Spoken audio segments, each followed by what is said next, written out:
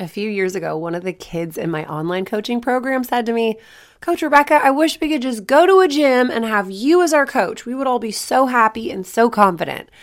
And that warmed my heart. And I was like, oh my gosh, that would be the best. And that comment stuck with me for years. So now I'm going to do something about it.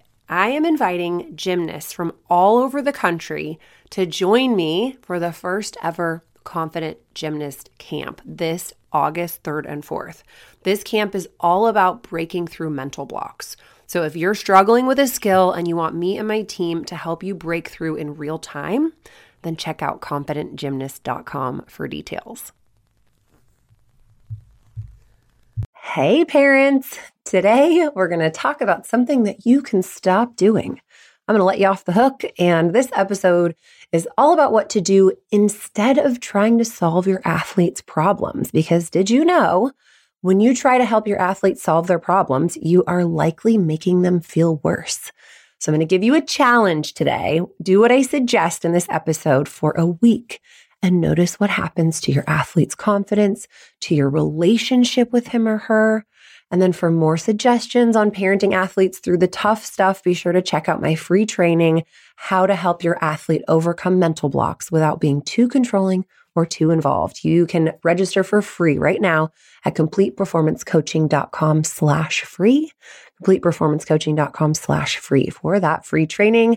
And here we go.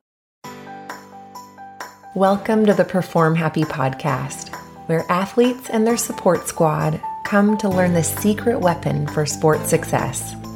I'm your host, Rebecca Smith. First, I was a scaredy cat gymnast, then a coach. Now I'm a sports psychology expert and a parent. Athletes, whether you're feeling stuck or you're having the best season of your life, I'm here to help you reach peak performance and maximum enjoyment. Perfect timing in my neighborhood right now. As soon as I got ready to record, the neighbor's mower goes off. So apologize for whatever's going on out there. This is real life. I want to put my foot down a little bit and talk to you about solving your kids' problems. Now, I hang out in the gymnastics moms Facebook groups because I love to be with my people. And I see a lot of moms freaking out right now. So for those of you who are gymnasts who have optional level or excel athletes, your season is coming. And I don't have to tell you that. Here we are in the fall. They usually will start competing in the winter. So it's like crunch time. So there's a lot of stress going on with kids, and kids are not making their skill, haven't been able to make it yet, need extra help from the coach, but don't want the coach to get mad. There's just a lot of stress. So what I'm seeing is parents who are really trying to be helpful. And they're like, tell me in this Facebook group how to help my kid do this, or how, here's a video of her trying her kip. Tell me what to do for her to be able to get it in time. Or she's not able to do this. Give me all the suggestions. So these parents are just like, parents, help me. But what I'm noticing is the main problem in a situation like that, and you might not like me for saying this, is actually how involved mom is in that skill. Because that amount of involvement is creating pressure on your child, period. No matter if, yes, your kid loves to talk to you about sports, you being so involved in your kid's skill is creating pressure and is likely creating tension in their body, which is zapping their energy and making skills a little bit less attainable. Okay, so I'm going to explain to you kind of why that's going on. But I want you to imagine for a second, your kid gets in the car after practice and they get in the car and they're like, I can't do my skills. Today was horrible. There's no way I'm going to be ready for this meet. And I have a quiz tomorrow that I am totally going to fail. All right, moms, dads, what would you say? Just think for a second. What would you say? Your kid gets in the car and is like, I'm going to fail my test and I'm going to fail the meet and everything is awful. Okay, so don't tell me yet how you would respond. But first I'm going to tell you in a couple minutes, what a couple of options are for responses. But first I want you to think about yourself as the person who is stressful, or having that moment. So let's say you hit traffic on your way to school drop-off, plus you were a couple minutes late because you hit snooze, and now the kids are late to school. They're having to go get their tardy slips. You're late to work. Then you have a really long day at the office. Then on your way to take your athlete to gym. You realize you forgot her food. She's starving. So you get home finally and you see your partner and you want to vent. Okay. And you're like, oh, what a day. And then think of this. Okay. Let's say that your partner says something like this to you. Notice in your body how you would feel.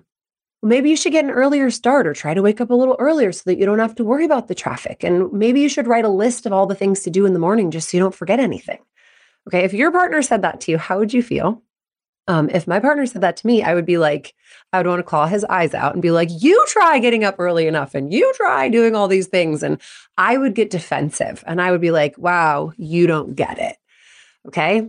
So what if my lovely husband were to say something like, oh, hon, what a day. You have so much on your plate. You're balancing so many things. You do so much for our family. I'm here for you. You know, like, how would you feel in your body if you got that response from your partner after you vented? You know, like, I would feel supported. Like, okay, I'm not a failure and I'm doing my best and I have support. Okay. So going back to your kid, you know, your kid's like, I can't do my skills. Today was horrible. This is the worst. I'm not going to be ready for my meet or my quiz. So here's option one. Well, we got to make sure to get enough sleep because if you want to be ready for the meet, you have to have a really good practice. You only have 4 practices left. So that means that you got to make the skill here. Tomorrow, you got to do it without the spot. So promise me you're going to ask to not have a spot tomorrow. And then you got to go in your room and study because you cannot get a bad grade in that class. Okay. If you be the kid for a second, it's like, wow, I'm having a bad day that my mom just made way worse. So now I feel like it's impossible. I don't really want to deal with the quiz and I'm mad at my mom. Okay. Option 2. What if you were to respond with something like, oh, honey, this can be really stressful. I know that fall is stressful for all athletes. Getting ready for meets, keeping up on your schoolwork can feel like too much sometimes. I'm here for you. Then the athlete's going to have that moment of, oh, thanks, Mom. I love you. I'm like, all right, I got to go study. Okay. So it actually changes the way you feel in your body, the way that someone responds when you're venting. So when your kid vents to you, they do not want a solution. They don't want you to tell them what to do. They don't want any advice. They definitely don't want any nagging. What they want is to feel heard. Okay. So I want to give you a challenge for the next week. And let me know in the comments or, reach out and let me know if you are willing to take on this challenge. Number 1, stop talking about your kid's sport. Spend 1 week, no talkie. Don't talk about the sport. Don't ask them how confident they felt. Don't ask them if they did their skill. Don't ask them if they needed a spot or not. Don't ask them if they tried that thing you suggested. Don't let your discomfort about the upcoming meet stress them out. Your job for 1 week is these 4 things, okay? Only these 4 things: food, hugs, rides, tuition. That's it, okay? No talking about their sport unless they bring it up. And if they bring it up, just listen, let them know you're there for them, no opinions, just acknowledge them, allow them to feel heard, show them compassion, and then trust that your adolescent sweetie pie, has the faculties to figure this out. Okay. Give it a week and let me know how it goes. And for anybody who has an athlete who is particularly stressed about a mental block right now, which I call nervous November for the last few years, I've coined it that because all of the mental blocks come out of the woodworks in November because kids start rushing and they stop asking for help and they start just trying to force stuff. So if that's your kid and they're like losing skills or struggling with something that they shouldn't be struggling with, then I would encourage you to sign up for my free training. You can go to CompletePerformanceCoaching.com/free. And it's a training all about how to parent your athlete through that mental block without being too controlling, without being too involved. Okay. So again, that's CompletePerformanceCoaching.com/free. I would love for you to join us and I will see you again soon. Bye.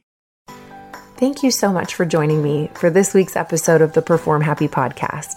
If you're ready to unlock your maximum sport potential, head over to performhappy.com and join us. You'll be training alongside world champion athletes and Olympic hopefuls. And I will personally take you through my research-based system for overcoming fear and mental blocks, building confidence, and finding your flow. I'm Coach Rebecca Smith, and I'll see you next time.